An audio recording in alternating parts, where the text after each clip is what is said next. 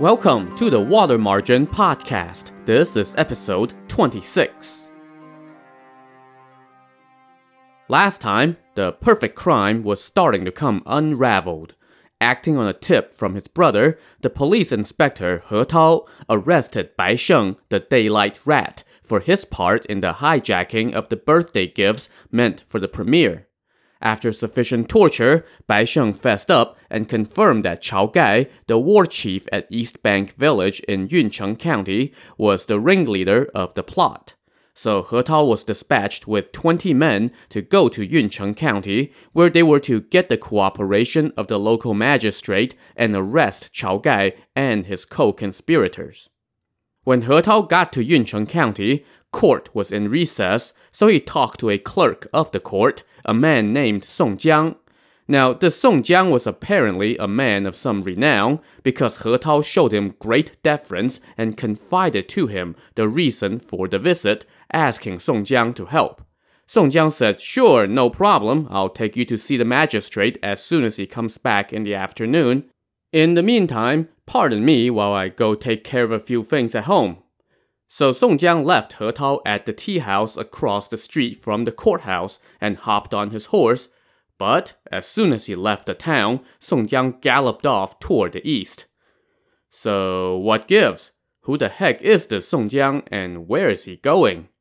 As it turns out, this lowly clerk of the court in a podunk little county is going to be the central character of our novel. So let's introduce him properly. He was the third son in his family, and his ancestors had long resided in Song family village in this county.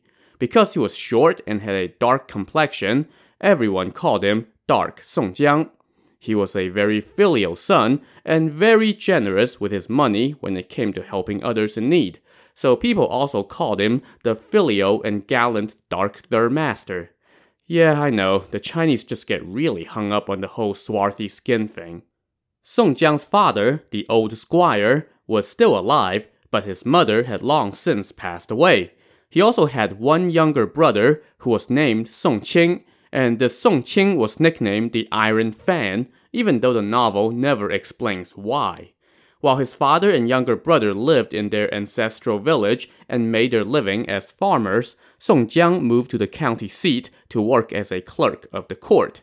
He had great penmanship and was a terrific writer, and he was familiar with all the administrative procedures. He also dabbled a bit with weapons, though he would never be mistaken for a warrior.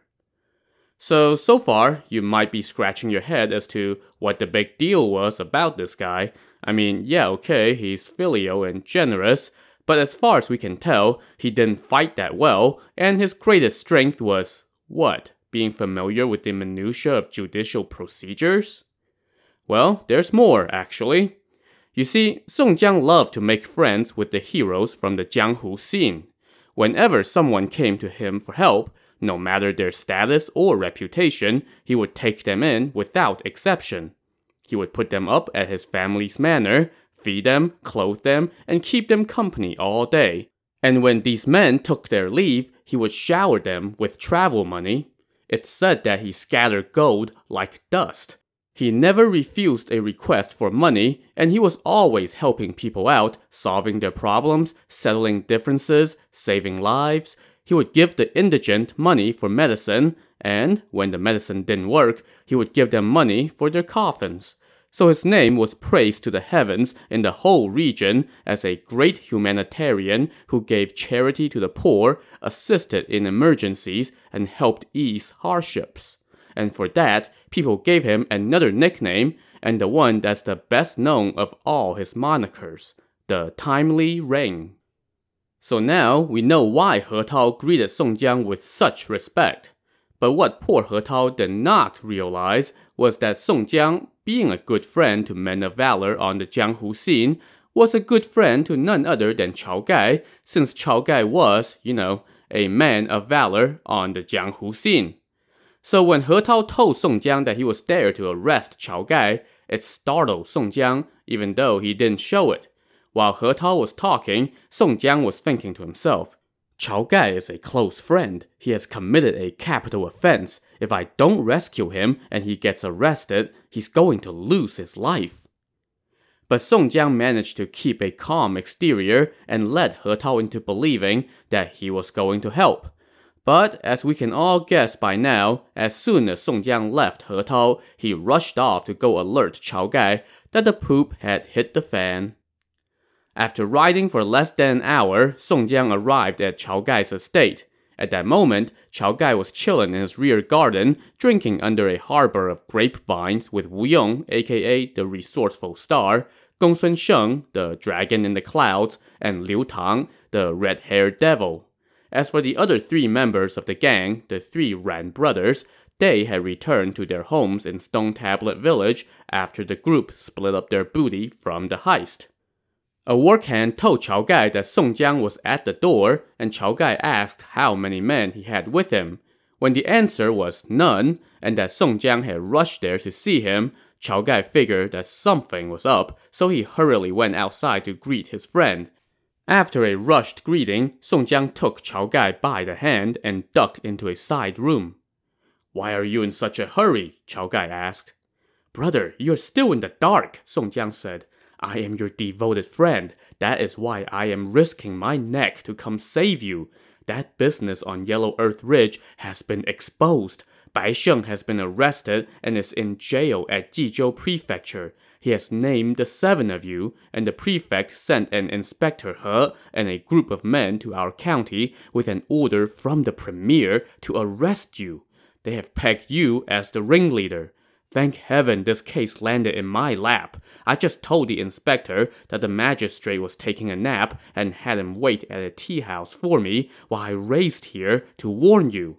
As the old saying goes, of the 36 stratagems, the best one is to run away. You must flee right now. I need to get back and take the inspector to go see the magistrate, and the magistrate will no doubt send people here tonight. Don't delay. If you slip up in the slightest, there is nothing I can do. Don't blame me then." Chao Gai was shocked. "Brother, I will never forget your great kindness," he told Song Jiang. "Don't worry about that now. Just worry about fleeing. Don't dawdle. I have to go now." But Chao Gai held up Song Jiang and said, "Of the 7 of us, 3 of them are the Ran brothers, and they have already gone back to Stone Tablet Village after taking their share of the loot. The other 3 men are in the back right now. Come meet them." Okay, we don't really have time for this, but Song Jiang obliged Chao Gai and followed him to the rear garden, where Chao Gai introduced him to Wu Yong, Gongsun Sheng, and Liu Tang. Song Jiang gave them a quick greeting and then rushed out, telling Chao Gai, "Brother, take care and leave quickly. I am off." He then hopped back on his horse, gave it 2 vigorous whips, and rode back toward Yuncheng County. After Song Jiang disappeared over the horizon, Chao Gai asked his 3 comrades, "Do you know who that was?" "Why did he leave in such a hurry? Who is he?" Wu Yong asked. "You guys are still in the dark," Chao Gai explained. "If not for him, our lives would be forfeit." His 3 sworn brothers were taken aback and asked Chao Gai if that meant that word had leaked out.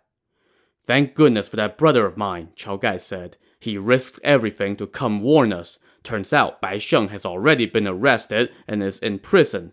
He has confessed. The prefect of Jizhou has sent an Inspector He to Yuncheng County with a group of men and orders from the premier to arrest us right away. Thank goodness my friend kept them at a tea house for a while and rushed here to warn us. But when he returns to the courthouse and processes the paperwork, they will be sending men here to arrest us tonight. What should we do?" Wu Yong said, "If not for that guy coming to warn us, we would have all been trapped. Who is our savior?" "He is Song Jiang, a magisterial clerk in Yuncheng County," Chao Gai told him. "I had only heard of his great name, but never met him. Even though we live near him, I have not had the pleasure," Wu Yong said. Gongsun Sheng and Liu Tang both asked, "Is he the man known on the Jianghu scene as the Timely Rain?" "The very same," Chao Gai said. "He and I are sworn brothers, but Professor Wu had not met him yet. He truly lives up to his reputation. A true brother." Hey guys, I hate to break up this Songjiang Admiration Society meeting, but how about we get back to the reason he came here? Chao Gai now asked Wu Yong, "We are facing a crisis, what should we do?"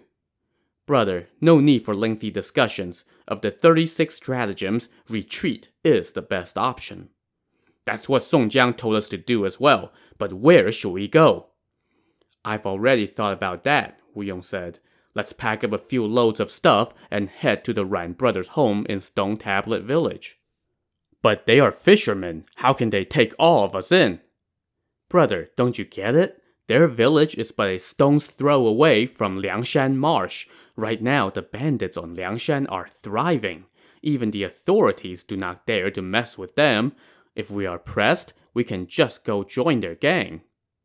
"That's a great idea," Chao Gai said. "But what if they refuse to take us in?" "We've got lots of gold and silver," Wu Yong told him. "We'll just share some with them, and they'll take us in." "It's settled then," Chao Gai said. "Let's move. Professor, you and Liu Tang will take a few of my work hands and take the loads of valuables to the Ran brothers' home first, and then come back to meet us on land. Brother Gongsun and I will be right behind you once we take care of things here." So Wu Yong and Liu Tang put the remaining loot from the heist into 5 or 6 loads and selected a few work hands to carry them. After they ate a full meal, Wu Yong grabbed his copper chains, while Liu Tang took a long-handled broadsword, and they set out with an entourage of about a dozen people, carrying their loot toward Stone Tablet Village. Meanwhile, Chao Gai and Gongsun Sheng busied themselves with tying up loose ends at the manor. The work hands who did not wish to go with them were given some money and told to seek another master. The ones who were willing to tag along were told to pack up all the valuables around the estate. While this was happening, Song Jiang had rushed back into town at Yuncheng County. He hurried back to the tea house and saw Inspector He Tao waiting by the door. "Sorry to keep you waiting," Song Jiang said. "I had a relative from my village come to my house to discuss some family business, and it dragged on for a bit." He Tao shrugged it off and asked Song Jiang to introduce him to the magistrate, which Song Jiang promptly did, leading him into the courthouse. By now, the magistrate had returned to duty. Song Jiang brought He Tao in and told the men to put up the keep out signs so that no outsiders could hear their discussion. The magistrate was shocked when he read the sealed orders from the prefect. He told Song Jiang, "The premier has sent someone here to wait for a report on this matter. We must dispatch men to go arrest this gang of bandits right away." "If we go in broad daylight, they might get wind of it," Song Jiang said. "We should go at night instead. As soon as we arrest Chao Gai, we'll be able to learn the whereabouts of the other 6 men." "That Chao Gai is a war chief at East Bank Village and is reputed to be a man of honor," the magistrate said. "Why would he be involved in this sort of business?" But that's a question for later. Right now, the magistrate had to arrest Chao Gai first. So he summoned his 2 constables, Zhu Tong and Lei Heng. Remember that we met these guys a couple episodes ago when this whole story arc first began. Upon receiving their orders, they went with the sheriff and called up 100-some cavalry and infantrymen from the local militia. They also brought along He Tao and the 2 captains who were part of the gift convoy.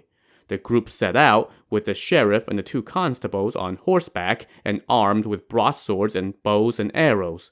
They exited through the east gate and rushed toward East Bank Village.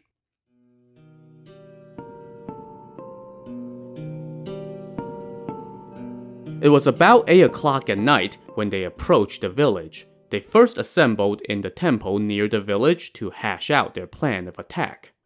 "Chao Gai's manor is straight ahead," said the constable Zhu Tong, aka the Lord of the Beautiful Beard. "There are 2 roads connecting to his estate, one in the front and one in the back. If we all attack the front door, he will slip out the back door. If we all go attack the back door, he will escape from the front. Also, I know that Chao Gai is quite the fighter, and who knows about the other 6 guys, though no doubt they're not the gentle type. Their backs are up against the wall. If they make a desperate charge with help from their workmen, how can we hold them off? We should use misdirection and throw them into chaos and then attack. Constable Lei Heng, how about we split up and each take half the men? I will approach on foot and hide by the back door. When the signal sounds, you guys just focus on attacking the front door and arrest whomever you come across."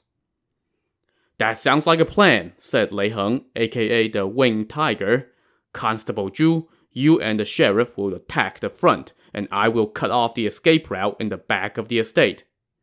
"No, brother, you don't understand," Zhu Tong said.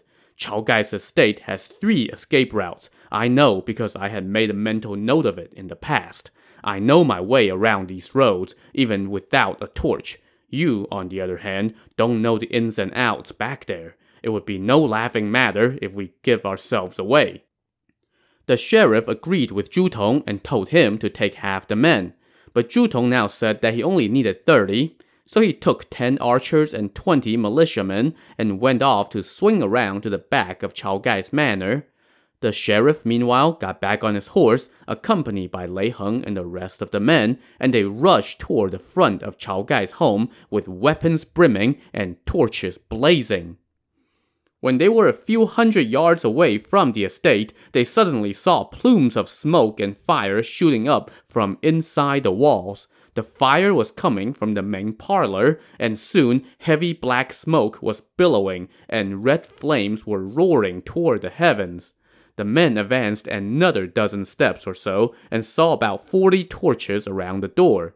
Lei Heng now hoisted his broadsword, and his men let out a roar as they kicked open the front gates and stormed into the manor. In the courtyard, the place was lit up as bright as day by torches, and in the light of the flames, Lei Heng and his men saw no one. Just then, they heard loud cries coming from the back of the estate, telling the folks who had come in from the front to arrest everyone they saw. But, we don't see anyone. So, as you may have guessed, something was up. Remember how Zhu Tong insisted on taking the back door? Well, like seemingly everyone in these parts, he was a friend of Chao Gai's and wanted to help him escape. That's why he told Lei Heng to take the front. But won't you know it, Lei Heng was also trying to help Chao Gai escape, so he wanted the back door. In the end, Zhu Tong won out, and so Lei Heng had no choice but to take the front. But he made sure that he caused as much ruckus as he could before storming in, so as to let Chao Gai know that they were coming. Meanwhile, when Zhu Tong arrived at the back of the estate, Chao Gai still wasn't done packing. Chao Gai's men spotted Zhu Tong and company and told their master, "The authorities are here, we have to go now." So Chao Gai told his men to set the whole place on fire. He, Gongsun Sheng, and about a dozen workmen then let out a battle cry and charged out through the back gates with long broadswords in hand, shouting, "Get in my way and you die. If you want to live, stand aside." But just then, Zhu Tong's voice rang out from the darkness. "Chao Gai, stop! I, Zhu Tong, have been waiting for you." Chao Gai gave no answer as he was busy fighting his way out. As he approached, Zhu Tong conveniently stepped aside for just a moment, opening up a path, which Chao Gai and company promptly took. Chao Gai then told Gongsun Sheng and his workmen to go on ahead while he brought up the rear himself. Meanwhile, Zhu Tong told his men to storm into the estate through the back door to tell the guys who had come in from the front to help apprehend the outlaws. When Lei Heng heard that, he turned around, went back outside, and instructed his men to split up and chase after the fugitives. He himself, meanwhile, just kind of pretended to be looking around for people to arrest. As for Zhu Tong, once he got far away from his own men, he chased after Chao Gai. Chao Gai saw him and said, "Constable Zhu, why do you keep chasing me? What did I ever do?" What did you ever do? I mean, there's that whole heist thing. But fortunately for Chao Gai, Zhu Tong was not actually chasing him. Looking around to make sure no one else was nearby, Zhu Tong said, "Brother Chao, don't you see what I'm trying to do? I was afraid that Lei Heng would be too stubborn and would not do you any favors, so I tricked him into attacking the front while I waited for you in the back. Didn't you see me step out of your way and let you through? Look, there's only one place for you to go now, Liangshan. Thank you for saving me, Chao Gai said. I will repay you another day. While they were keeping up this charade of a chase, they suddenly heard Lei Heng shouting from behind, saying, Don't let them escape! Don't worry, Zhu Tong told Chao Gai. You just keep going. I will throw him off your scent. Zhu Tong turned around and shouted, 3 of the bandits ran down the back road to the east. Constable Lei, go get them, quick! So Lei Heng and his men went east, once again leaving Zhu Tong and Chao Gai by themselves. Zhu Tong kept up the fake pursuit/real escort for a while, until gradually Chao Gai disappeared into the darkness. Now, Zhu Tong suddenly went, Oh no, I slipped, and took a tumble. When the sheriff and his men caught up, they helped him to his feet. It's so dark that I couldn't see where I was going. I slipped and twisted my left leg, Zhu Tong told them. The ringleader got away, the sheriff said. What should we do? It's not that I didn't try to catch him, Zhu Tong said, but it's really too dark. There was just no way. Besides, none of these militiamen are worth a damn. None of them dare to go forward. The sheriff now ordered the rest of the men to give chase, but those guys were all thinking, well, if neither of these 2 constables could even get close to those bandits, what the hell are we going to do? So they just gave it a half-hearted effort and then came back and said, It's so dark we couldn't tell which way they went. Meanwhile, Lei Heng had also rejoined the pack after a fruitless pursuit. He was thinking to himself, Zhu Tong is good friends with Chao Gai, so he probably helped him escape. Oh well, there's no point in me being the villain. Anyway, I was intending on letting Chao Gai escape too. It's just that now he doesn't owe me anything. Besides, that Chao Gai is not one to be messed with. So Lei Heng also said, These outlaws are too much. There's no way to catch up to them. By the time the group returned to the now empty manor, it was already 1 a.m. Inspector He Tao was waiting there for them, but when he saw them come back empty-handed after a whole night's pursuit, he went, What the hell am I going to tell the prefect? So, since everyone you were after got away, what do? This being the ancient Chinese legal system, the answer was obvious. You arrest the neighbors, of course. And that's exactly what the sheriff did, hauling a few nearby residents back to Yuncheng County. Back at the county seat, the magistrate had been up all night waiting for word on the mission. When word came, though, he did not like what he heard. All the bandits got away, we just have a few of the neighbors.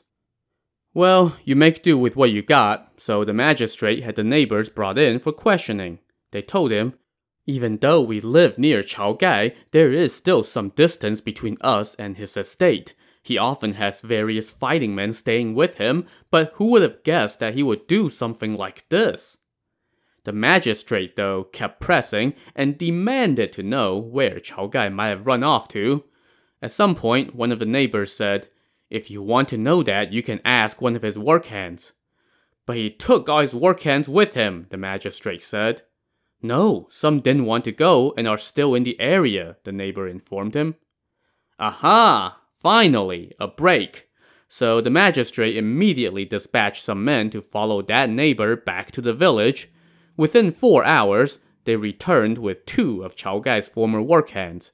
Initially, the 2 men tried to deny any knowledge of the affair, but that's nothing a little torture won't fix. A few rounds of caning later, they fessed up and said, Chao Gai was plotting with 6 people. We just recognized one of them, a local scholar named Professor Wu, who was serving as a teacher in the village. Another man was a Taoist priest named Gongsun Sheng.